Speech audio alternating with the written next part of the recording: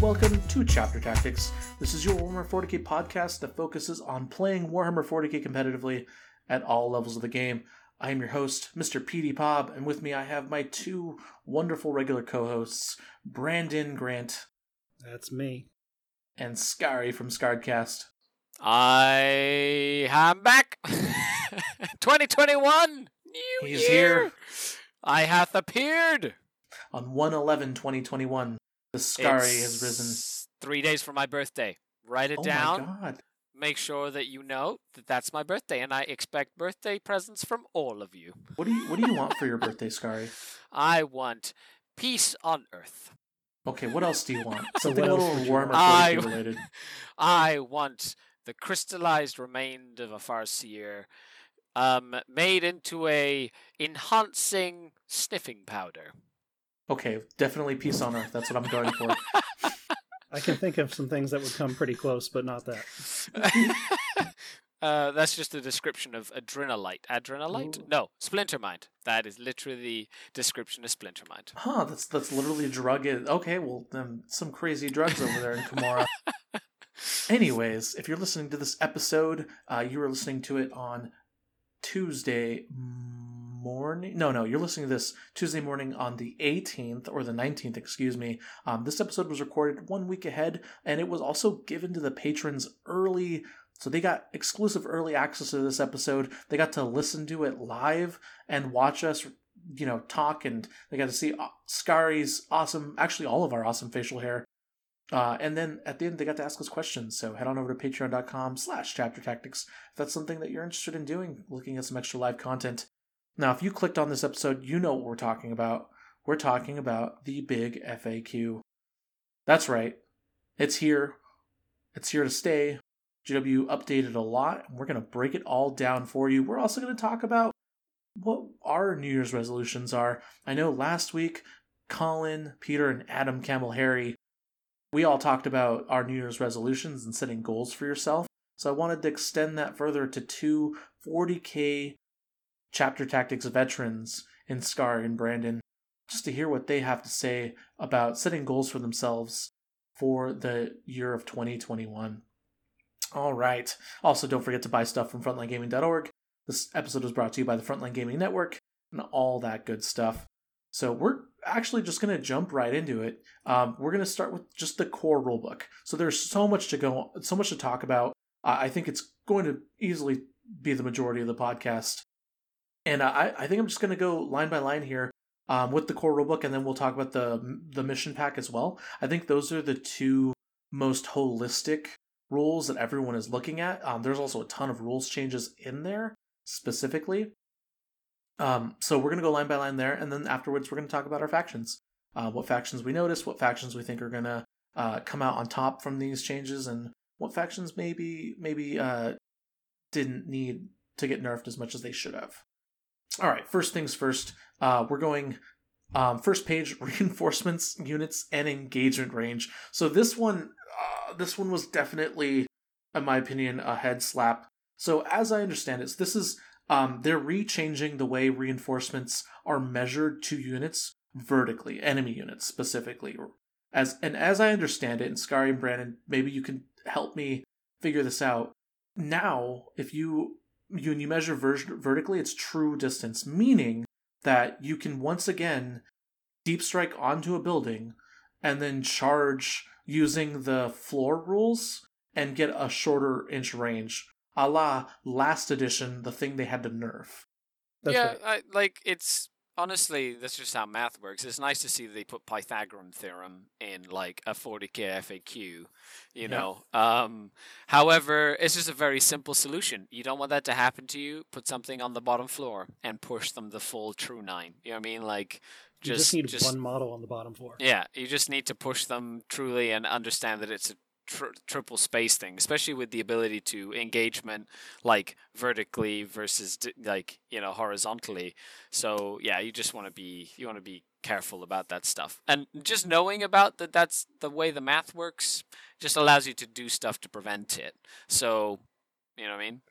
Yeah, I understand. I think that's a really optimistic way to look at it. I definitely went into it with like a head slap moment, just because they did last edition. They didn't define it, so there was some confusion, and then they changed it so that you couldn't do it, and then that's the way it was, and then they reverted it back in ninth edition, and it's just like it's like they're hot and you're cold, yes and Well, no. before it was what it was is it was the fly combined with this rule. That's true. That's what they had FAQ'd. The fact that you could grab a model with a jump pack and put it on the top of a building where the unit was at the bottom, or vice versa, and vertically or vertically it was like 9 inches minimum, right, or whatever, because you still measured true distance, and then horizontally was less than an inch. You literally right under. Because you fly, you would ignore vertical distance in the charge phase. So they fixed that, saying that the other thing, the whole math and the amount of distance that you need, that's just because they changed engagement range to stop it from making it impossible for you to charge things that are on the second floor of a building. Like, if you're underneath something, you can still fight them, so I'm not blocking off a whole first floor to make sure that you just can't charge me. So they took away that whole, unfun part of the non-interaction part of the game and said, hey, if you're just clumped up onto the top of a floor, even Knight can punch you, because it's literally going to come in and start hacking away at the second floor of the building. Does that mean that if you're on the second floor and a deep striker comes close that they get a lower charge? Sure. So just make sure that you plan that when you play the game and physically take steps to zone out your area so that you don't get charged easily. It's a wonderful explanation, Scary. Ed Summit is saying it's a small price to pay to give charging units from reserve a slightly shorter charge to avoid all the shenanigans associated with 1-inch charges from flying units and totally blocking charges from being impossible. Yeah, actually, I Scary, you flipped me. You flipped the Rhino. Absolutely. I didn't realize that the fly keyword. I understand that the fly keyword works differently in 9th edition, but it didn't occur to me that that's what made it super powerful, and I didn't make that connection. So that's great. I really like that. I think that's a good rules clarification from GW. And I would like to take back what I said. It's not a head slapping moment. Actually, kind of a cool move. There are some good head slapping moments, though, which we'll get to. It is a Games Workshop FAQ, I would say, and I would hope that you keep both hands on the wheel while you're driving, while you're listening to this podcast, because some of them are double head slaps, and you might have to alternate the slap with different hands while you're driving to be safe on the road. We need a synchronized head slap at least once where everyone, even if you're driving, but do it carefully and safely. We just all do one head if you slap. mean head slap as in people were asking, then sure. But for the most part, I thought that these were nice for clearing things up. Yeah. Face palm, head slap, whatever. Anyways, next rule, we have the deploying large models change. This one just made it easier for large models to deploy if they can't fit in the deployment zone. Let's just put it out there. This kind of took that whole Orion Custodes thing. Was like, okay, you're allowed to deploy your Orion Custodes thing if you don't physically fit in your deployment zone, but at the expense of, I believe, not being able to move on the first turn or something like that. I'm not exactly sure I read all of it, but it just means if you have a big model that's too big for your deployment, it's not like relegated to reserves. Yes. Yeah, and this is fine. I mean, I think we were all kind of playing this, specifically. Obviously, GW doesn't want us to not be able to use one of their models as intended, so yeah, it's fine. There's a change to psychic actions. Essentially, psychic actions now count as having manifested a psychic power as well. So if you perform a psychic action for your secondaries, it counts as manifesting a psychic power for rules purposes. Again, common sense. Yep, it's perfectly fine. I love that. They're clarifying what psychic actions do further. Love that. That's great. Out of phase rules and embarking on transports. When a unit uses a rule to make a move as if it were the movement phase, all normal rules that would apply in the movement phase apply when making that move. For example, models in that unit cannot finish that move within engaged range of any models. And if every model in that unit finishes that move wholly within 3 inches of a friendly transport, they can embark within that transport model following the normal movement phase rules. Basically, this is just saying you apply the models count as having moved in the transport. Yes, just like a normal move. Yes. So an out-of-sequence move is resolved just like a normal move. Yes. Which I love. Being a proponent and user of Fire and Fade, it's very nice that it's like finally laid out, clear as day, that it's a normal move, which means you can't do it out of Deep Strike, you can't Fire and Fade out of combat, however, on the flip side, there's some shenanigans you can still do with it. Like going back into your transport. Anyways, yes, it's a good, some more good clarification from GW. Definitely nothing wrong with that. They also changed the embark rule a little bit. They're just clarifying that you don't exist on the table. When you're in a transport, there is nothing that can affect you. Yes. So no stratagems, no unit abilities from other units. Yeah, and I like that clarification because it means that your tank busters, who have the ability to reroll hits while they're in a transport, before they didn't, they lost the ability to reroll hits against tanks, but now they can benefit from their own abilities. They just don't get like auras and stuff, which is, I believe, what was intended originally. They just had to switch a very crucial word. It would also mean you can blow yourself up with plasma, which is nice. Yes. They changed While We Stand, We Fight, basically making it so that the unit's points costs includes all the war gears and weapons, everything you paid for it. And if your unit splits, you have to kill every split unit. But on top of that, Pablo, it's not most expensive model. That's what it used to be. It's most expensive units, which is crucial because certain armies, like Sisters of Battle and Space Marines, could make an army where their 3 most expensive models were all characters. And at that point, it was really easy to get While We Stand, We Fight, because those are the last 3 models on the table. So with this new change, it's more fair across all armies, because not every army can make 3 characters their most expensive models and still have a good army. So it makes more sense to make it most expensive units. Yeah, that's actually, I completely missed the unit thing there, too. I read it, too, and I was like, oh, unit, blah, blah, blah, blah, blah. And wait a minute, they split up? And yeah, that's brilliant. I also think it gives you a little more flexibility when you're designing your list for While We Stand, We Fight.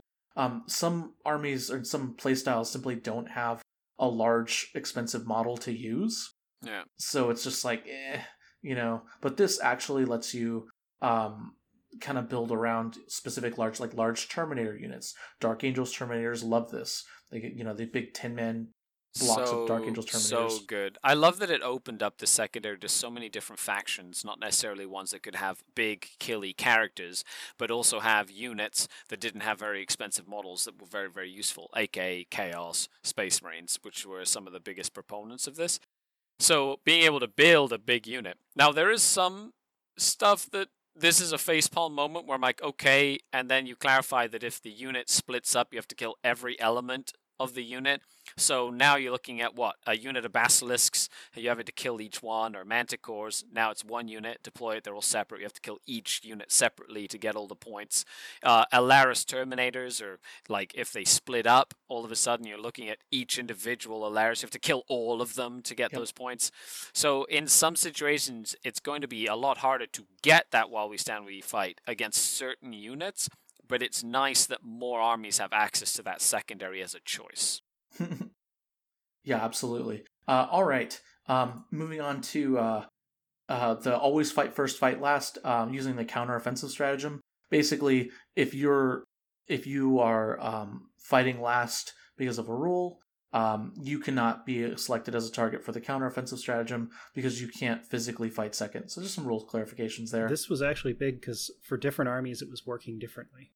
So, for example, the Drukhari fight last ability was interruptible, while the Space Marine version was not. So it's nice that they're changing this so that everyone works the same way. If you strike last, then you can't interrupt and get in the sequence. Okay. They changed some rules about repositioning replacement units. Basically, you fail your action if you out of phase reposition or things like that. Which makes is sense. Wonderful. Yeah. It's not something that was rules as written, but it makes a lot of sense if you're planting a flag on the objective. Get teleported off that objective, you can't be still planting the flag on it. Yes, absolutely. Perfect. It's kind of the way I played it anyways, but good that they clarified that. They changed the multiple hit rolls for attacks. Basically, just kind of standardized it. I don't think there's anything else there. I think They're clarified just making it so you don't cluster explode. So, if we're reading this correctly, it says make 2 hit rolls instead of 1. In these cases, each hit roll is treated as a separate attack made against the same target. Fine. All normal rules that are triggered by attacks or that apply to attacks, such as rerolls or modifiers, apply to each hit roll. Note that these additional attacks do not themselves result in more hit rolls being made. Yep. So they basically, it's a replacement effect. So in Magic, this would be a static replacement effect where you don't generate a new thing out of thin air. It just replaces what you would normally have done with extra things. So people were playing it where when you re-rolled a miss, you would make 2 attacks instead of 1. Yes. Yeah, that's not right. Yeah, it's essentially the way you look at it is the hit rolls go into stasis when you make your result. Then you take all for instance, if you're hitting on 6s, you're exploding on 6s, you take all the 6s out, or you convert all of the 6s to an extra hit, you roll those dice, and then those results get applied, and then after all of that, that's when you move on from the hit roll. So if you play Magic and you know Magic rules, it's replacement. It's literally a replacement effect. Kelsey in the chat knows what I'm talking about. All right. They changed aircraft. I actually didn't read this one. I didn't see it on my first read through. Basically, they changed the ways bombs work, as well. Where like if you have an ability or something from they can change. This is the one where fly models of the fly keyword can charge aircraft models. Yes. Yes. As long as the section says that they can, it overrides the core rulebook that says they can't. Yeah. Yeah. The basic, simple. That's what it was like last edition. Again, a lot of these are just very common sense. Okay, that makes sense. Yeah. Same with the next one, disembarking large models. If your model has a base bigger than 3 inches in diameter, you just have to have a part of your base within 1 inch of the transport's base or hull when you disembark, and you just keep doing everything normally from there. Now, this one is interesting, right? Because you could absolutely abuse this, right? So if I can't think of any models off the top of my head where you could happen, but if you had a model with like an oval-shaped base. I think this is going to come up in maybe Apocalypse, where you have like, lots of super heavy transports, like Thunderhawks with big models in them. Yeah, if you can transport Outrider bikes, the Outrider bikes, I'm not sure those if you are can on 100% oval fit bases, them. so it has to have every part of the base bigger than 3 inches across. Because it says if it is impossible. So if it is possible to set it up wholly within 3, you must do that. Right. So there's like a situation with like Tyranids here, where some Tyranid monsters wouldn't fit in like a Mycetic Spore or whatever. Mm-hmm. Right. So now you can like just be like, okay, I've got a big monster that's way too big to fit wholly within 3 of this Mycetic Spore, but I can just follow these rules now and still be able to deep strike something big in a Mycetic Spore, right? Yeah, I guess the situations I was thinking of specifically are for models that, like, I'll just use the Outrider bike example. If you could put Outriders in a transport of some kind, right? And you drove into enemy territory where you can't disembark around the hole, so you have to use this rule to disembark. So you would be able to disembark so that you're not within 1 inch of any enemy models, but you have to be wholly within the base. So you could tilt the oval Outrider bikes to extend them further past. That's not how this would work. It says because the model is too large, as in a vacuum, you can never deploy it correctly. Then this rule kicks in. Got it. Okay. I feel like there might need a little more clarification, but I understand. It's basically, it has nothing to do with what the state of the battlefield at all whatsoever. No, it's just your model's base is too big. Okay, you can actually disembark from the transport and not be stuck in it until it explodes.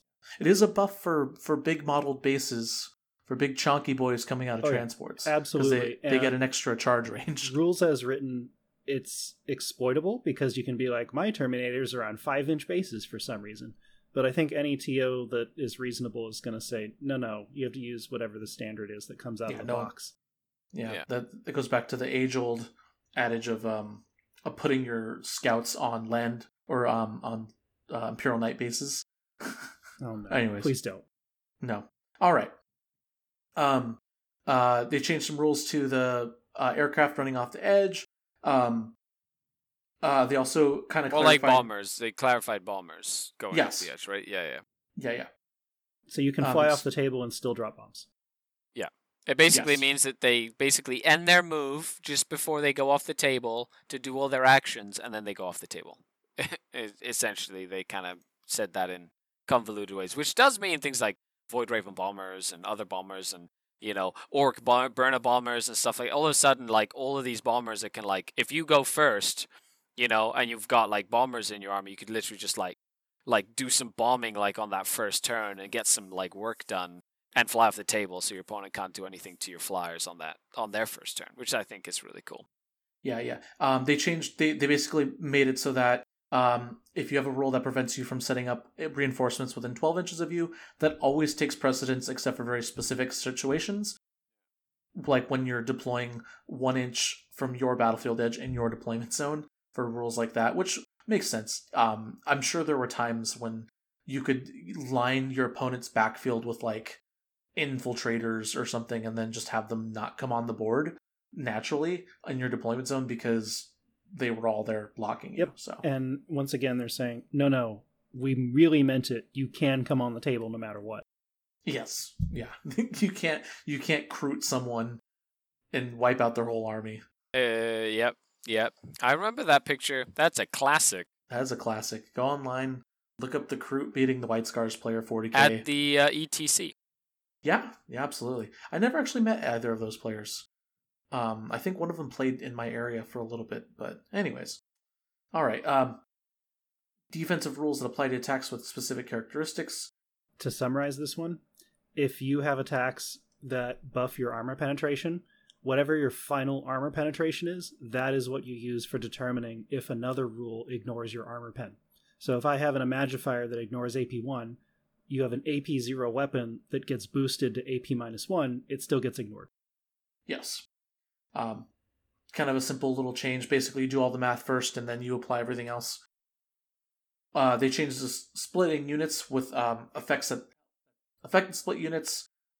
Basically, the rules continue to apply. So if you buff a unit and then it splits into another unit with a stratagem or whatever, you still get the buff at least until however long the end of the turn or whatever. After Makes that, sense. they become separate units. Very, very, very simple. Kind of like that. There's definitely some needed clarification with that, I feel. But also splitting units isn't very common. So, anyways. Shooting while disembarked on a transport. I figured I'd just let Skari talk about this. This is a lot of reading, and I never shoot from transports with any of my armies. So, of course, you look at the person who has a lot of open-top transports and says, you must know exactly what is going on right now with this. Is that kind of how that worked? It seems fair. Yeah, that definitely does seem fair. Okay, so shooting while embarked with transports. So there, like, open-topped is like a rule that interacts weirdly with transport. So they kind of put in this like giant 9-point ruling for rare rules that kind of deals with it. Number one, you can't use stratagems on units that are inside transports. Basically, they just kind of clarified that. Secondly, you measure line of sight and distances from any point on the transport model, right? Which is kind of what you normally did anyway if you were a Dark Eldar model. If the transport model made a normal move, advanced or fell back, or remained stationary, embarked units considered to have done the same. So whatever the transport is doing, falling back, advancing, moving, it counts as the models inside are restricted the same way. If the transport is engaged in engagement range of enemy units, they can shoot if they're allowed to shoot. The models can, but they can only shoot with pistols. So they basically can shoot at the unit that the transport is engaged with. The embarked unit is not affected by auras of any other unit, basically. If a unit was under the effect of a rule when it embarked on it, such as a rule dispelled during the command phase, psychic power, those rules do not apply when it's whilst it is embarked. So if you say use a command, like a command phase ability on a unit, and then subsequently embark them into a transport, they do no longer no longer affected by that ability while they're in that transport. So they kind of can lose a buff or a bonus. Any abilities, including detachment abilities that a unit may have, or that their weapons have, continue to apply when they make range attacks. So you can still use your innate rerolls or your chapter tactics or your obsessions or whatever it is while you're inside of a transport. If a restriction applies to the transport, that same restriction applies to units embarked. For example, if the transport is not eligible to shoot because it advanced or fell back, the passengers are not eligible to shoot, for example. And if a transport model is under the effects of modifiers to ranged attacks, then the same applier is done to the embarked models. So if you have, say, Raider, and you cast the Horror on it, and you give a -1 to hit on the Raider, it'll also affect the models inside. But subsequently, if I had, say, a Flayed Skull Raider and gave it a +1 to hit units that fly, it would affect the models inside as well. So it's kind of like a cool, interesting thing where you can, kind of like, it clears up a few things, but it makes it more of a interactive, like unit / they're there but they're not there, and they benefit but they don't. But it's nice that they laid it out a lot more clearly than it was before. Now, to summarize in one line, it would be the unit inside is in a pocket dimension where only itself can affect itself. Except for sometimes friendly things. And the transport, when it gets affected, is the only thing outside of that dimension that affects the unit inside. Yeah, basically. And then to add on to that, more transport clarifications. Finally, if you have a rule that lets you count as remaining stationary, that does not allow you to move out of transport if the transport is moved. Basically... Oh, thank goodness. Yeah, basically more clarification to a rule that I personally didn't have an issue reading raw, but thank you for clarifying it, GW. But yeah, basically, if the transport moves, you can't disembark from the transport if you have a rule that says that counts you as remaining stationary, unless the transport has a rule that says you can disembark after it moved. Yeah, exactly like a Valkyrie. So, Space Marine players, I know you are the biggest perpetrators of this, so you can't do it. Stop it. All right, and then finally, they added a rules terms glossary thing, which I fucking love. Excuse me, this is a family podcast, which I really really love. And that's basically they clarified what a move is. When a rule refers to moves, moving, movements, they're talking about a normal move, which is actually defined in the rulebook. Yep. So they just... All those terms are interchangeable. Yes, which I kind of always thought they were, but definitely needed clarification, because having consistent vernacular and consistent terms across all of your rules is critical to a good, concise rule set, which is what this is. So, which is what this rule is. The rule set itself, I like it, but, that's an opinion. So, all right. It looks like we lost... Oh, no, Brandon just muted himself. All right. Next up, we're going to talk about the Grand Tournament Mission Pack. So this largely will affect all of you tournament players, ITCers. I like a lot of the changes. They didn't change a whole lot, but they changed enough to really kind of shake things up a little. The first things first, the big one, when players roll off, the winner always takes first turn. So now if you win the roll off, you don't get to decide if you went first or second or not. Brandon and I actually have different views on that, so I'm going to let Brandon talk about what he thinks about this first. Change to read, the players roll off, the winner takes the first turn. Which, for a lot of pro players, just feels really weird, like, wait, there's no decision at all, it's totally random. But when you think about it, there's no plus or minus to the roll, there's no seize the initiative. Before this change, whoever won got to choose. So, in my mind, changing it to completely random just shifts a little bit of the favor back towards players who were more likely to make a mistake in picking who goes first or second. So if you had one player who's going to always make the decision correctly and another player who's 50-50 going to make the correct decision, after this change, they're both going to have the correct outcome 50% of the time, instead of 25% of the time for the player who doesn't know what they're doing and 75% for the player who does. So that's the way I'm seeing this as, oh, okay, so if you didn't know who should go first or second, this is a change that favors you. So it does make it easier for newer players. It kind of removes a little bit of that choice paralysis, decision paralysis at the beginning of the game, which I'm all for. That's generally good. I dislike taking away a specific option or a core part of what might make a good player better than a player who is less experienced. I don't like removing choices from players, so I don't know how I feel about this one. I think the best thing about it personally for me is that it evens the playing field, and that you don't know when you're building your army, you don't know if you're going to go first or second every game. It's literally a 50-50.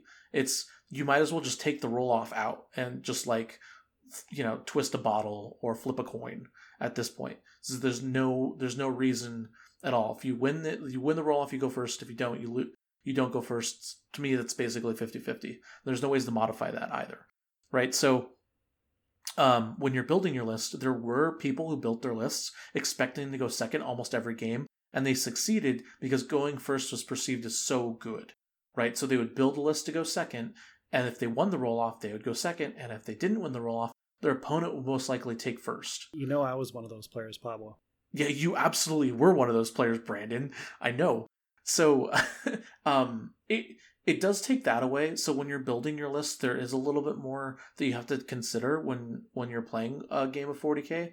So yeah, I don't know how I feel about it. I'm leaning. I don't like it, but I'm willing to play and see where it takes the meta. I don't think it'll matter a whole lot. I think it'll matter more in our list building than our actual playing.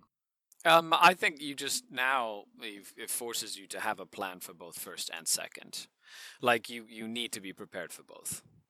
You always needed that before. It's just now more obvious. Correct. It's more obvious now, and I agree with Brandon 100%. Most times, if you got to choose, you just had to choose right. Do I want first turn, or do I need to make my opponent take first turn so that they overcommit and I murder them on turn one, my first turn? So, now it just means, okay. And then with the changes which we're about to talk about, where second turn scoring at the end of the game happens, now there's some really interesting, dynamics that happen with, going first and second. Well, why don't we just skip to that? That's a big change. I mean that's another big one. Huge. So that's that is more impactful than rolling. I like the fact, roll, win, I go first. Okay, let's go. I like that it just quick and easy, bam, bam, bam, boom, beam, beam. It's just ready, rock and roll.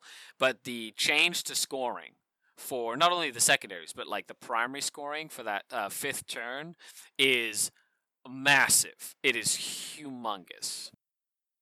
Yeah. Oh, yeah. Absolutely. So here's what we're talking about. So they're changing the rule. Primary objectives taken hold, domination. Basically, this is a primary objective change. You in the fifth battle round, the player who has the second turn does not score any victory points at the end of their command phase, but instead at the end of their turn, they score 5 victory points for each of the above conditions they satisfy. So your secondaries, which largely weren't affected at the end of the command phase anyways, the secondaries kind of you get to choose based on the secondary you pick. But with the primary, before you can only score it at the end of your command phase. So you essentially, for the last player, you had one less scoring turn because you couldn't manipulate what your scoring was. So your turn 4, or your turn 4 was so more underpowered than your opponent because your opponent would get a chance to use their turn 3 to manipulate their final scoring turn, and then on their turn, they could manipulate their final scoring turn and affect yours, putting a lot of pressure on the last player. Yeah, you being able to have that bottom of fifth and be like, I went first, it is my fifth turn, I can stop you from scoring any points on turn 5. That's almost an auto win. You know what I mean? Oh, yeah. And it just changes that dynamic where if you're smart, if you're going second, the player who went first had the pressure grab the board control, had that first move to kind of dictate the pace of the game in a lot of situations. Like if you're going second or you have an army that plays well, like a lot of Eldar factions that have like lots of little units that you kind of throw away over the course of the game. And then at the end of the game, you can be like, I've planned for this. I can commit to taking these objectives to get myself 10, 15, 5 points, whatever it is. It's going to change the way a lot of matchups happen. And I think it's a good thing. I think it's very, very powerful, but I think it's a good thing. Yeah, it's definitely a buff to going second. Although they changed the roll-off, so going second isn't something that you can guarantee like previously before. So I like it a lot. I like this change, especially in tandem with the player's roll-off rule. I think both of them together are really solid. They definitely changed the game up a lot, subtly. I still don't know if going second is going to overtake going first, or I guess the perception of going first and winning, because going first still is really powerful, especially if you take the right secondaries. Going first can be absolutely punishing. I agree, but at least this is a step in the right direction. Yeah, I agree. So we'll see. We'll see where it goes. You're also not going to be able to take advantage of going first as often either because of the random roll-off too. So the next 3 changes are all interesting in that they're all changes to secondary objectives. Yes. So we talked about While We Stand, We Fight, changing models to units. Bring It Down was also changed. They changed basically the victory points scored. So no, I don't think we talked about While We Stand, We Fight on the podcast. But basically, instead of most expensive model, it's most expensive unit. So before you could have 3 characters, now that's much, much harder to do unless you have a bunch of MSU. So, yeah, we talked about it when we talked about the core rulebook. Oh, okay. Then thank goodness. What about the next one? Bring It Down. So this one got changed. So essentially you get there's a wider range of scoring opportunities. So you get 1 victory point for each enemy monster vehicle with a wounds characters 10 or more that was destroyed, 2 victory points if they have 11 or 19 wounds, and then 3 victory points for wounds characteristics of 20 or more. So this is huge for Guard. Humongous for Dark Eldar. Guard really relied on a lot of vehicles that had 10 or fewer wounds, and they would give up so many points. So now that it's only 1 point for each of them, Sentinels, Chimeras, those might actually see the table again. Hello, listeners. This is just an ad placement. Okay, Panda, this is where I want the ad. Okay, I want it to say Frontline Gaming presents the Frontline Gaming Network. Chapter Tactics, and then okay, and then I need you to get me the rights to Don't Stop Believing by Journey. Alright, doable. Okay, I love the enthusiasm. And then after that, I need you to put an advertisement right here. This episode is brought to you by HP Instant Ink. No one is reading your mind, but HP Instant Ink knows when your printer is running low and sends you new cartridges, so you never have to think about ink. Save up to 50%. You'll pay less than $5 a month for ink and never run out again. Find out if your printer is eligible and enroll today at hpinstantink.com. Conditions apply. For details, visit hp.com/instantink Spotify. You know, I didn't really like it. Neither of them were very good. They weren't very professional. Yeah, needs improvement. Okay, Panda, this is what I need you to do. I need you to apply to both of those companies, join their advertising department, and then fix these ads. Alright, let me just update my resume.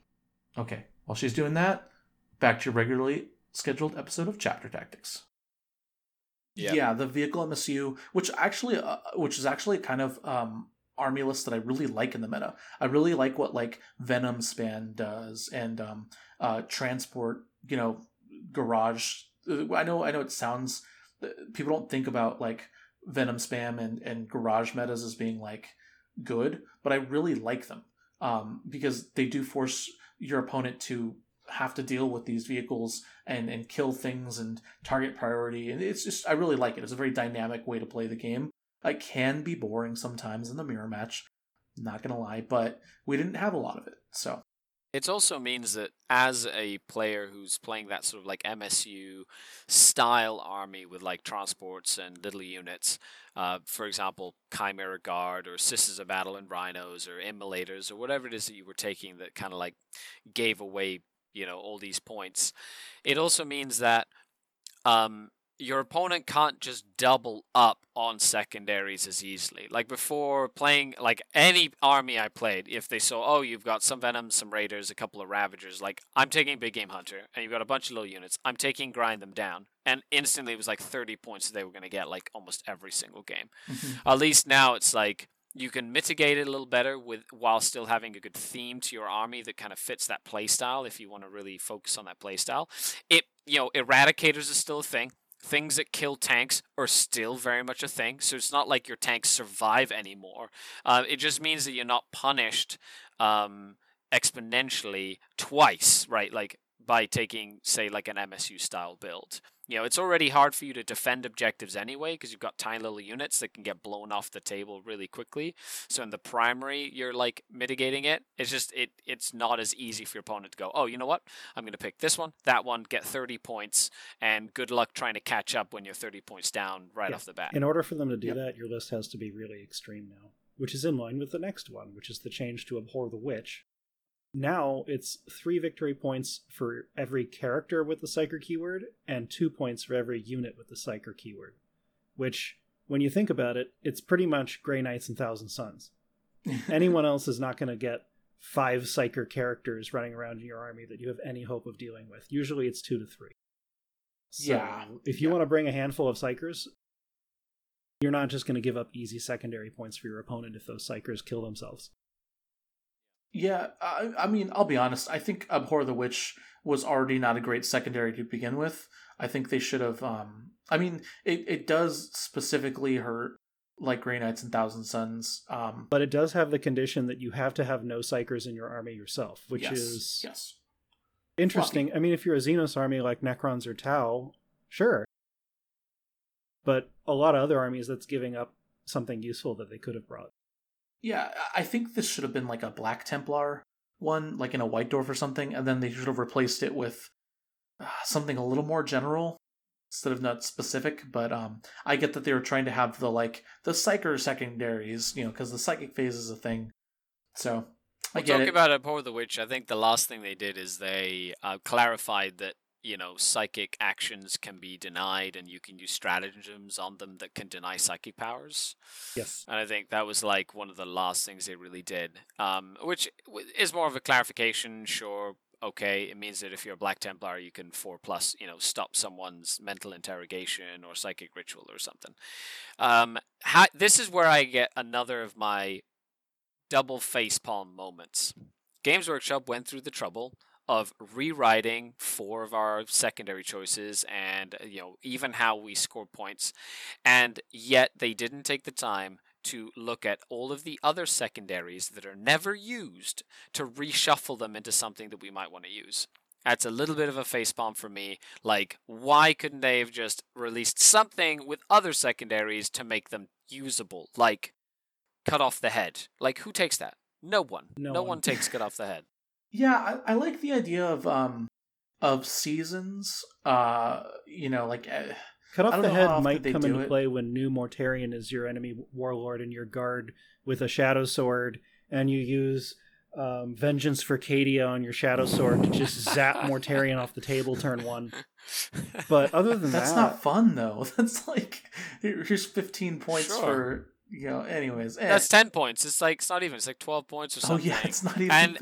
And if your opponent's being like super like gung ho, you'll be like, sure, I'm just gonna reserve him, and I won't use 500 points in my army, but you won't get any points. That's right. Where so we both lose. Like, and at that point, you're like, well, I shouldn't have taken cut off the head now, should I? Well, maybe that's your FAQ is starting from the turn that the unit's on the table.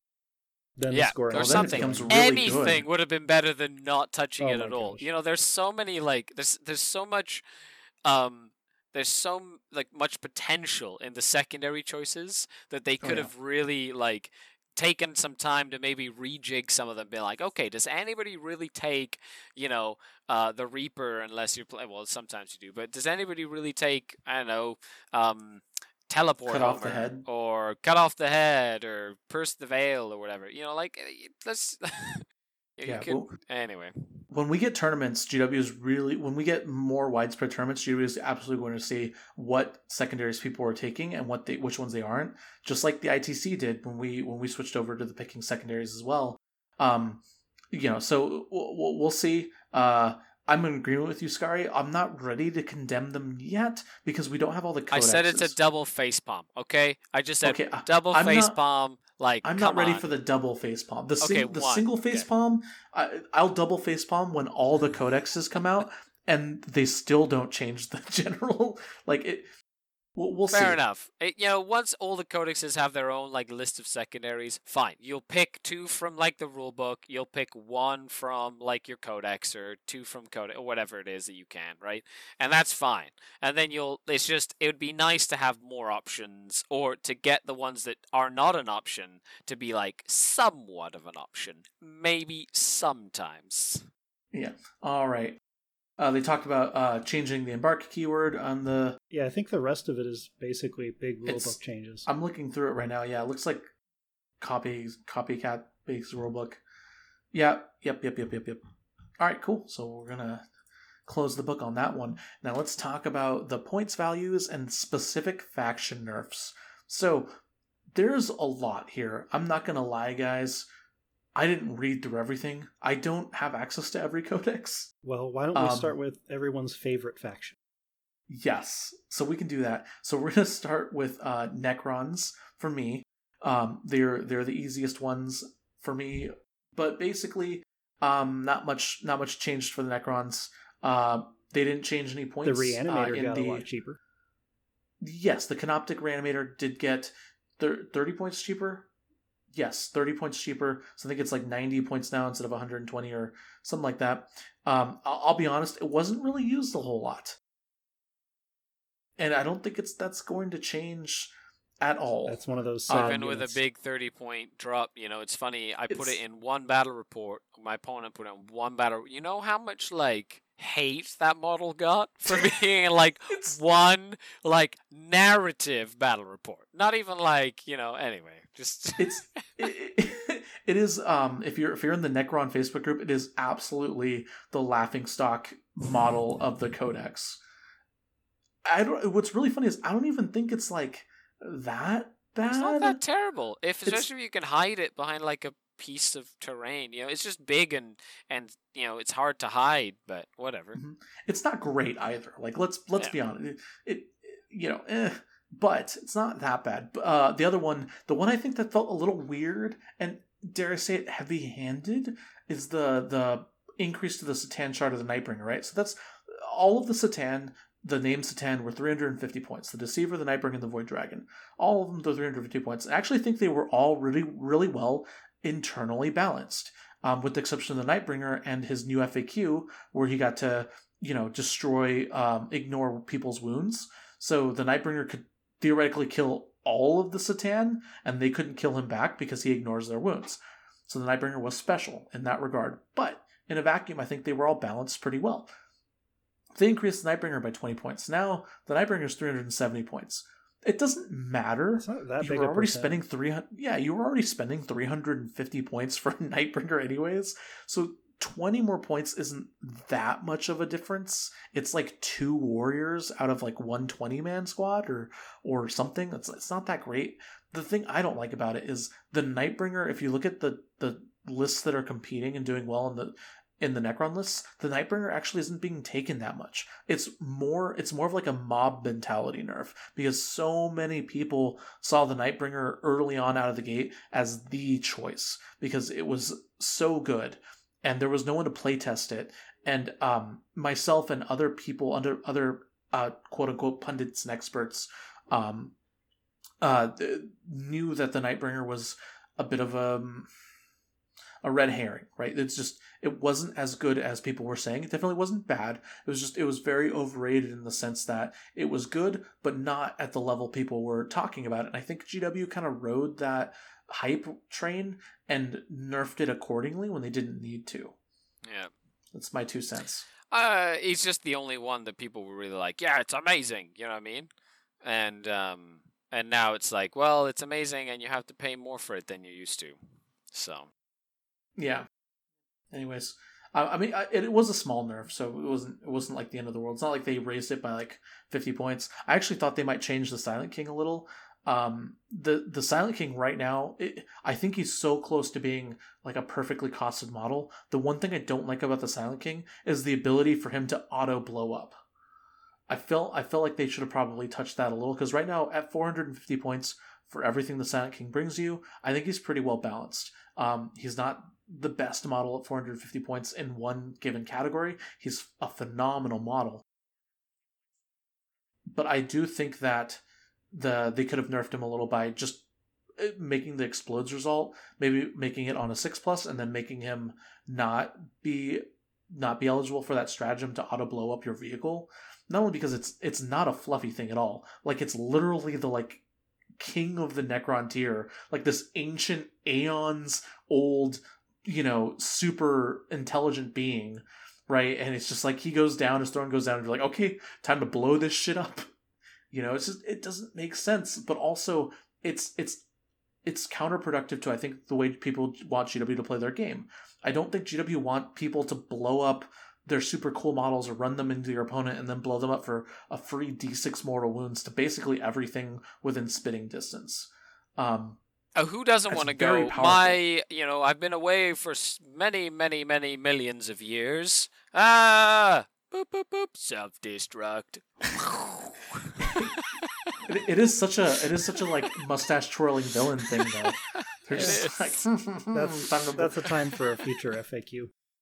Yeah, it's. I think they could have nerfed the Silent King a little bit. Like, I'm not talking like sweeping nerfs here, like, but just maybe make it so that it's not affected by that stratagem or so. I don't know, something small. But I thought they might do something like that. They didn't. Other than that, they didn't change anything else to the Necrons. That's it. Necrons are done. So I can cover Space Marines really quick. Ooh. That's your favorite? You said favorite. Wait, did I hear this right? Everyone's favorite is going for favorite? Yes. Space Marines? Everyone wants to know what happened to Space Marines, I'm sure. Yeah, Space Marines are next. So, yes, yeah. Some of this seems like popularity contest, and some of it's like, yeah, that's right. So, for example, Inceptors are 5 points more expensive. I don't know why it's not tied specifically to Plasma Inceptors, because I don't even think anyone knows what the other Inceptors are. But that's fine. True, that is truth. Eradicators, the guys with Meltas, went up 5 points per model as well, which is reasonable. Outriders went up 5 points, and I thought whatever, they were fine.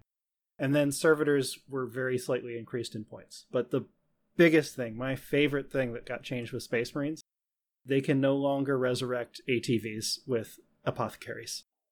Oh, broken shit gone. Goodness. It's not like they can't do it to just regular attack bikes. Nope, but they still can, but not to ATVs. Yeah, so no free 10 to 15 wounds for you or whatever. So with the double heal and anyway, lots of cool stuff. Good riddance. Good riddance. On an 80-point model. 8 wounds on an 80-point model, bringing it back. Disgusting. Gross. Oh I'm glad that's gone. Glad that's gone. It was no stupid. Tears shed from this Archon. But everything else pretty much the same. Yeah, I think they probably could have gotten the attack bike too, to be honest. I think Blade Guard veterans could have afforded to go like Blade Guard veterans are Oh yeah, Blade Guard being 5 points more per model, I would have been totally fine with that. Yeah. They're still really good for what you get. The only other thing really with the FAQs is they specified that your super doctrine applies if you use an ability that changes the doctrine you're in. Which makes sense. I figured it always worked that way, but I guess they had to clarify. Likewise. Yeah. Which some helps people Space Wolves just a didn't little. like having Space Wolves have extra attacks on turn 1 or whatever. Yeah. So that's kind of cool. I agree with you, Brandon. I think the Blade Guard veterans probably should have gotten nerfed. The Inceptors, I think the plasma could have gone up, but they could have even brought the Bolter version down like 5 points and then raised. I think most 40k players who don't play Marines don't even know there is a Bolter Inceptor. It's the kit that came in the Dark Imperium box that's wallowing on the eBay No, listings. most people right just now. know the heavy bolter as the plasma type, right? Like the heavy bolters are just the plasmas. That's the lowest form of count SAS that we've come to. Those bolter inceptors need a lot more love. They haven't been relevant since they got released, and they weren't relevant then either. They've never been relevant. Correct. Yeah. So, anyways, they're the Assault Centurion of 8th and 9th edition. Okay, so I'll wrap this up with the Xenos / Eldari focus. Harlequins, nothing really changed there. Eldar got a lot of point decreases when it comes to their troops. A lot of the 15 to 20% decrease on a lot of their models, making things like actual troops a little cheaper and units a little cheap. They seem to have gotten a pretty good shake of things. But I think the biggest what are the Dark Eldar, and a lot of the people have been crying typos and changed by accident, but there hasn't been a fix in a couple of days, so maybe it was intended to have Reaver jet bikes drop by half and racks to go to 8 points each and go up to a squad of 20 instead Reaver of jet 10. bikes at 10 points per model makes me I don't know how to describe that. That is an insanely priced model compared to, say, Kabalite Warriors at 8 points. It's so bad. Then again, you look at AdMech dog horses that are 16 points for 3 wounds and a crazy amount of special rules. Don't bring those guys into this. We know about them. Okay, but 10 points for Reaver jet bike, seriously? That means I can take 36 of them for less than 400 points. What madness is this? So let's just say I'm not holding my breath. I'm going to wait till the codex comes out, but I'm totally using some of the crazy stuff that we can, at least for now, until it gets changed. I imagine a lot of these changes are going to be what's in the codex too. The codex is, especially the ones that are coming out recently, they've already been printed. They're already these are all printed, points ready to go for the new codex.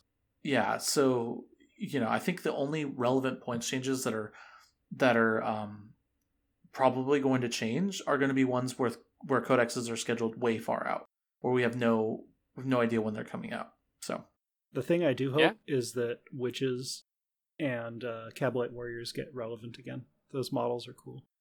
The Dark Eldar, don't even get me started. We could I'd hijack the whole podcast here, but it's nice to see that there's some point changes just across the board. Some armies like Tyranids, got a couple of point changes here on units they like Hiveguard, and some armies like Orcs didn't really get many oral changes, except for cannons went down or something. Technically, the custom force field Big Mech is 60 points again for some reason. But I do like 2 things. One is they're doing the new point system in the way that they've been doing it in new codexes. So they released the points and this is your unit or model, and these are its upgrades that it can have, and anything that's not listed is just free with the base cost of the model, if it's an option basically, and I like that a lot. Less math is good. With Tau, I don't think they. So with the Chow, they changed the way Kalyan and Monka works. Basically, it's at the start of your turn, once per battle, you use Kalyan or Monka, which I think doesn't change. I think you still do that. But with Monka, you actually don't know what the change is. I don't know the difference. I haven't played Tau in so long, against Tau in so long, that I don't know what Kalyan and Monka do exactly. Tower in a sad place right now. But as I understand it, I think they changed it so you could only use it once per battle, based on basically you can only do it once per battle, even if you have multiple commanders that can do it, I believe is what they clarified. And then other than that, I don't think they changed much. But I might be wrong. I know there's some Tau players in there. Yeah, Kalyan and Monka are I can advance and shoot, and then I reroll the hit. Yep. And then Bobby from the Patreon says that hand flamers for Genestealer cults went up. They They were are the 12-inch range now. That's true. They were also one of the only good things in that codex. You gotta keep those Genestealer Colts down. You gotta make them, Because they were dominating all the top tables. Have to Yeah. triple nerf stuff. Now- That's it's like 1, 2, 3, you're out. There are a couple Yeah. of odd changes. One of them is that Harlequins are virtually unchanged, so they pretty much escaped any changes whatsoever. And then And when Oh, I sorry. compare Chimeras and Rhinos, it doesn't make sense to me anymore. So they're the same toughness, but a Chimera is now 5 points cheaper than a Rhino. Like, it's 80 points for a Rhino now, and it's 75 for a Chimera. And the Chimera has a multi-laser and a heavy bolter, and the Rhino has a storm bolter. Like, Yeah, I don't but understand. but the It's Rhino about the has package. Eradicators and Blade Guard veterans backing it up. Yeah, wouldn't it just make more sense to make those models more expensive? I don't know. No, you got to pay a premium for your Rhino. The Rhino, you know what? No, the Rhino has to pay a premium to be in the Space Marine Codex. Okay, it's the vintage tax. Yeah. Okay, it's been around for a long time. But expect guard players to bring more Bulgrins, because Bulgrins are now 35 points per model, which is Yep. solid. It's good. Fewer Guardsmen, because Guardsmen are now 55 points a squad, so 5.5 points a model. Ooh. And Oh a my lot more gosh. Chimeras, because Chimeras are 75 points for 7 T7, 10 wounds, 3 up armor. That's Yeah, only Chimeras are 1 good. point I for like- bring it down. I like chimeras. Now, also, I do want to say, I don't know what relevance this has, but in the Tyranid FAQ, Spore Mines can't gain experience points in a crusade. I'm sorry, you're reading the Crusade FAQ? No, it's Yeah, in if it the has the main word FAQ. crusade. The only FAQ change Tyranids got was to clarify that spores cannot do actions, which is okay, relevant, but that spores cannot gain experience or battle honors in Crusade. And it's the same paragraph in the FAQ. Damn it, GW! I wanted my Spore Mickey to ascend into the Swarm Lord, and now I can't have that happen. Because somebody over there got their friend decided to make a super elite spore mine, and that spore mine blew up their tank, and he was so upset that he decided to put it into an FAQ. Well, they also get Like, battle I've had scars, enough of these apparently. god dang spores and my god dang chimeras. Yeah, exactly. That's why it was probably a chimera, Scary. That's why the chimera got lower than the rhino. They're like, nope, this is too good. Oh man. Before we get into general thoughts, one thing I also wanted to point out was Forge World didn't get changed at all in this FAQ update. I know they did get the FAQ in December. I was kind of hoping they would look at Forge World again. Just because the points changes in December were already really outdated and kind of disconnected. But anyways, so that's it. Forge World is not touched. What do we think? Do we think so? I think from the content I've been watching online, it feels like more and more people are ready to crown Harlequins as the best faction and to knock Space Marines off that throne. So my question to both of you is, where do you think all of the factions lie? Do you think anything was changed up really dramatically? Or do you think you've still kind of got like the 3 obvious best factions that hasn't changed, and every faction pretty much relatively is hanging out where it was hanging out before the big FAQ? I think the tier 1 factions are still tier 1. And some of the tier 2 factions are like tier 1.5 now, which is nice. Like, Guard did get a serious boost with Bulgrin getting cheaper, but then their Guardsmen going up in cost kind of obliterated all their gains. So it's like, so close. I don't know. I don't feel like any of these FAQs were super game breaking in terms of the codex specific entries, but same with the points changes. The points changes are all fairly minor. The big changes were the changes to the missions. I'm curious to see how that's going to change how the game is played. And I am curious about why Harlequins didn't change at all. Like, even a point or two of change. Maybe they're still waiting. I don't know. But I think you're right. I think it's still Harlequins and Space Marines that are the number 1 armies right now. I would agree with that. I think if anything is going to shake up the status quo, it's the missions and the secondaries more than the points and everything like that. Being able to, I think that's going to be the biggest impact, and we'll see in a couple of months how big of an impact that has made. Yeah, absolutely. I agree with both of you. I think changing up the missions, the way they change them up specifically, does have the ability to benefit factions that were underpowered, in the sense that now they have a little bit more of an even playing field. They don't have to specifically worry about getting beta striked out of existence, not being able to do anything because your opponent, was going second. They don't have to worry about going second and being absolutely steamrolled by armies that'll steamroll you.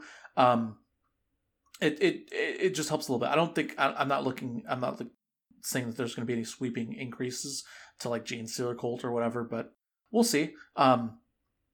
It'll be interesting to see where people go, and then absolutely, if you're looking at this FAQ and you're looking at your faction or lamenting at the lack of change to your faction, that's not where you should be looking. You should be looking about how you should be looking at how the core rules changes affected your list that you were bringing or you were planning to bringing to events when events started happening. So, absolutely agree there, Scary. All right, so that's it. Speaking of factions and the future, Brandon and Scary, what are some of your plans for 2021 as content creators, as players, as if you want to take it more personally for yourselves? Why don't you talk about some New Year's resolutions and some goals you have for the future? Well, Scary, you're getting a new book update here pretty soon, so why don't you start us off?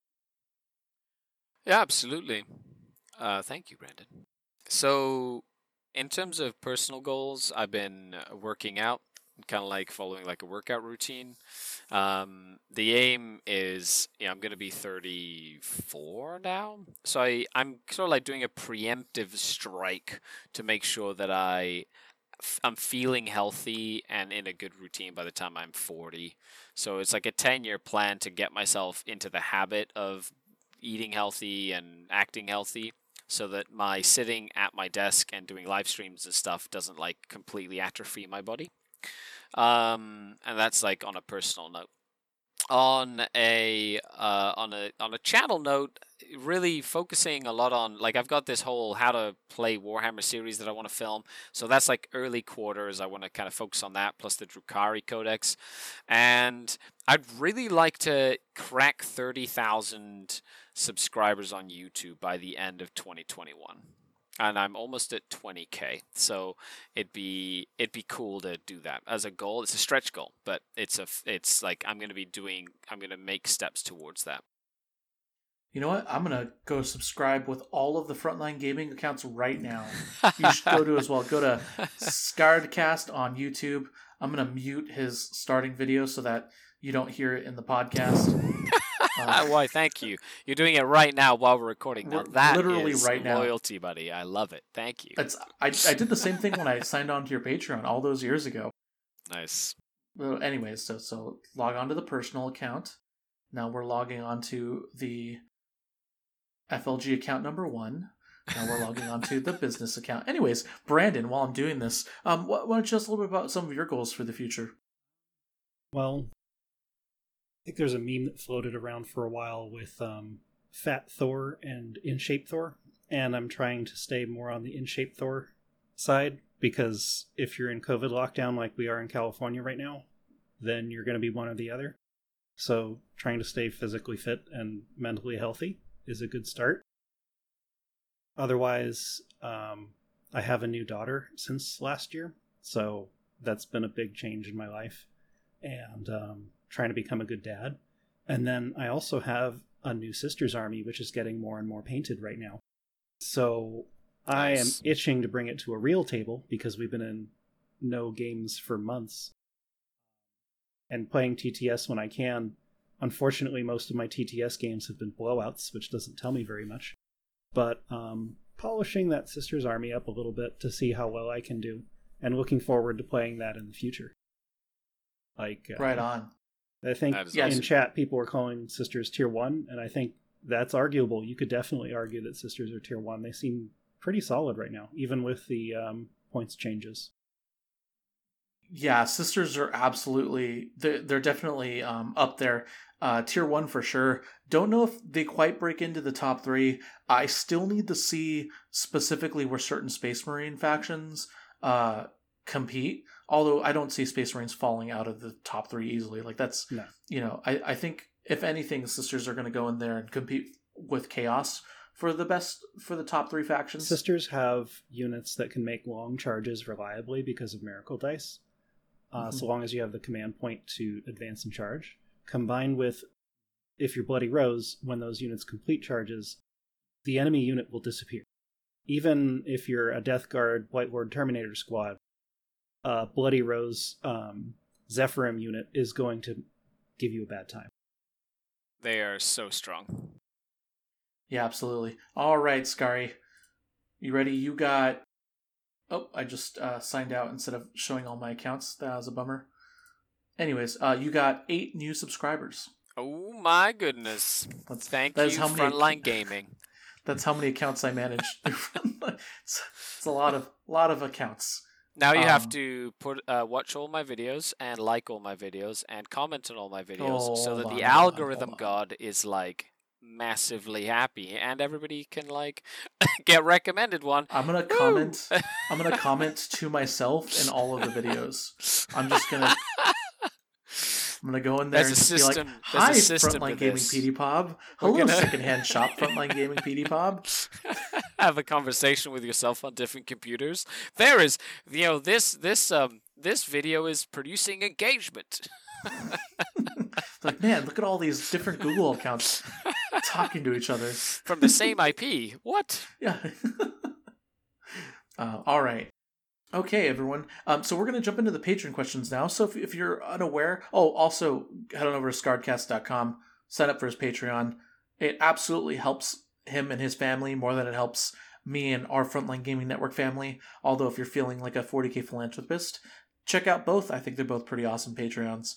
But we do open the floor to the patrons at the end of every episode. So if you're listening to this live and you're a patron, put your questions in now, because the delay is going to make it so that we don't get to your questions in time. So put those questions now, and we'll read those off of the Facebook live chat, and we'll jump right into it. Okay, first question comes from patron Kelsey. How do you, as players, deal with FAQs drastically changing the way your army plays, its competition, etc. when preparing for a tournament, more so when it happens just before the tournament? So one way to think about it is, if it looks like a unit is broken, suspect that it's going to get changed.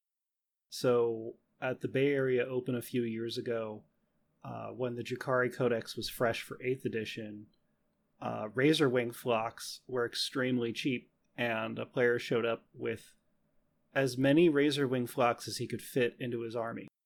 On the way to the event, the FAQ changed the points value and doubled the cost for Razorwing flocks, which made them virtually unplayable. So that player had a bad time. They couldn't run that army anymore, not even anything close to it. So I don't even think they participated. Or no, they played one game and it was a bad game, and they didn't play after that. Yeah, that was before that. I remember that. I remember the player, and obviously I'm not going to name them. I definitely remember that situation. What had happened was the player flew out to the Bay Area to spend time with friends early before the BAO, and then what happened was the FAQ happened. It wasn't like a normal FAQ. It was like a hands down errata, like GW just dropping the hammer on Razorwing flocks, because it was at the beginning of 8th edition when things were really chaotic. And so because that happened, we had to adopt it because it was like straight rules changes. Since then, I believe we've adopted a different policy, and also GW has gotten better about giving us updates. They make it a little more obvious. So but step one, if it looks utterly broken, don't base your entire army around it. Is my right, unless you're a Harlequins player, you know what? Just if keep, it's your keep troops doing choice, you. I mean, that's not going to change. Like, even though Reaver jet bikes are 10 points a model, I only own 12. I'm not about to go buy 24 more right now at this moment in time. Because... Let's be honest, Scar, you already have 24 Reaver jet bikes. They're on that shelf somewhere. I only have 12. I have 9 painted and 3 that I converted. So I have 12, so I still need to paint 3.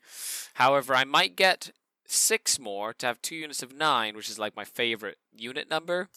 And then if they go up in points, then it's not like a huge like kick in the gonads. You know what? Lawrence Baker definitely has 24 Reaver jet bikes. 36, 100%. 36. Absolutely. He does, and he like almost top 8 at LVO in 2017, was it? 2016. 2016. It's been a long time. Yeah, wow, that's a long time. That's before I even hit the tournament scene. What? Yeah, it was a long time ago now. It was maybe it was 2017. It was a while ago. Unless you're made of money, do not over pursue the meta. Yeah, absolutely. All right. Second question. Patron Tim wants to know: does this FAQ timing content suggest a change in Games Workshop's attitude towards their rules? There's not a lot of gaming going on, but they are still paying close attention and seem to be ready to take small steps to balance the game.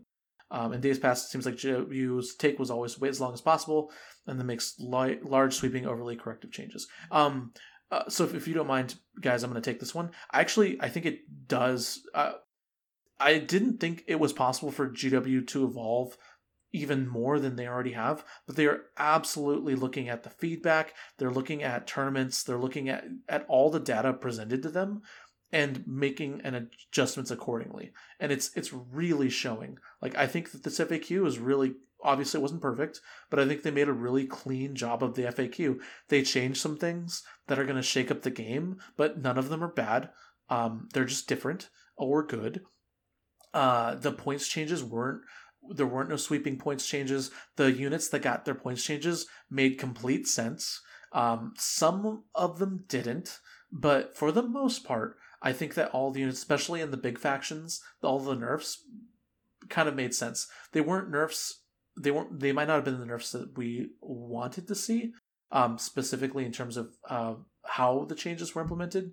But the units that were targeted were clearly needed to get adjusted a little bit. So overall, I would give this FAQ like a B+, which is by GW standards really good. I also want to shout out Mike, right? Who does all the tournament stuff. And, they've been reaching out, being like, we want feedback. And so there's like even this big thing where we can submit feedback to Mike Brandt, is it? Yeah, Mike Brandt, right? Mike Brandt. And that feedback, it's nice to know that they're out there still requesting feedback and wanting to know how things are going. So, all right. Now we're on to the Patreon live questions. First off, patron Nathaniel wants to know: I'm curious to hear if the hosts have thoughts on any of the new Death Guard stuff that has been previewed so far. Ooh. I don't have any thoughts other than the Death Guard look really solid. Everything I'm seeing out of them makes them look vicious and updated and new and fresh, which I like. I feel like they're way, way better than they were before.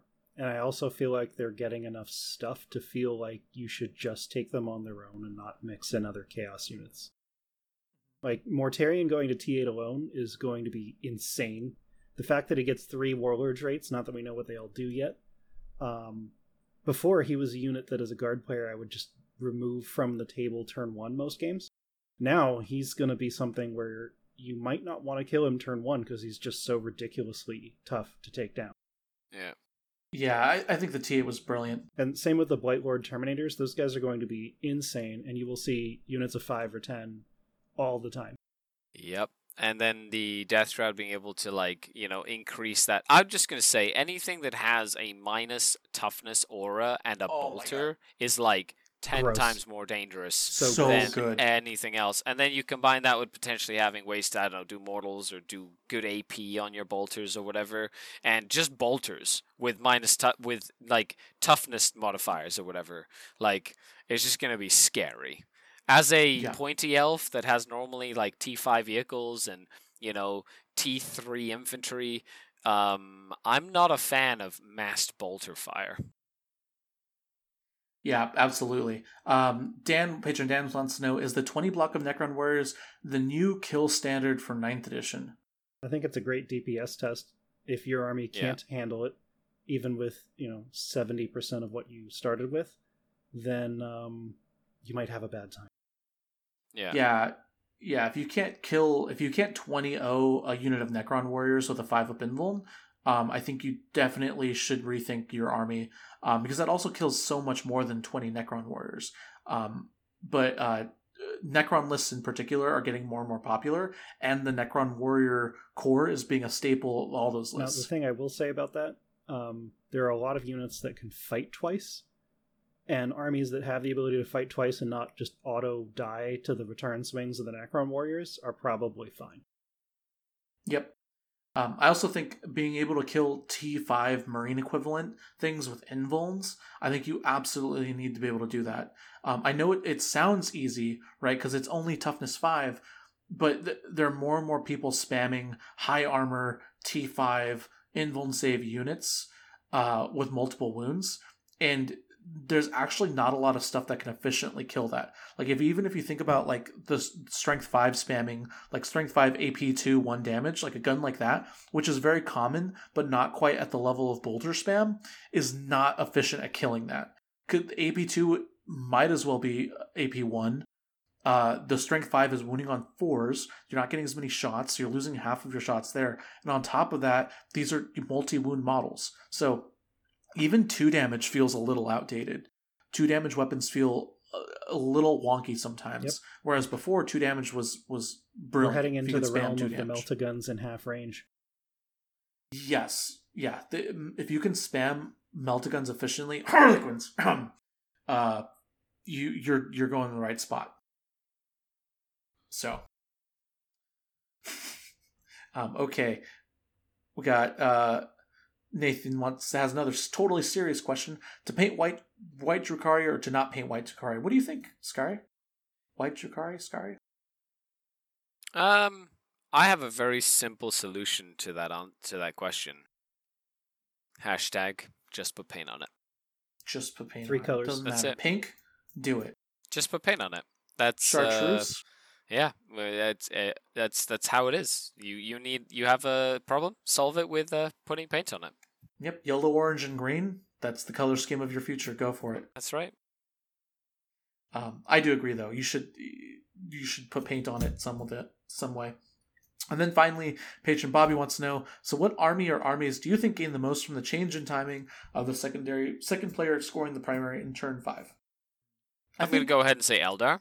I think anything that can like keep little objective secured units that are super, super fast, or units that are just super fast late game are really good, because you could just like steal objectives. That's my vote. And that like little biker units jumping onto objectives at the end of the game. Classic Eldar. Yeah, I'd have to agree. The first would be anyone who's mobile enough to get where they need to go. And the second one would be anyone who is resilient enough to have models survive to the end of the game that are OBSEC that can get to those objectives.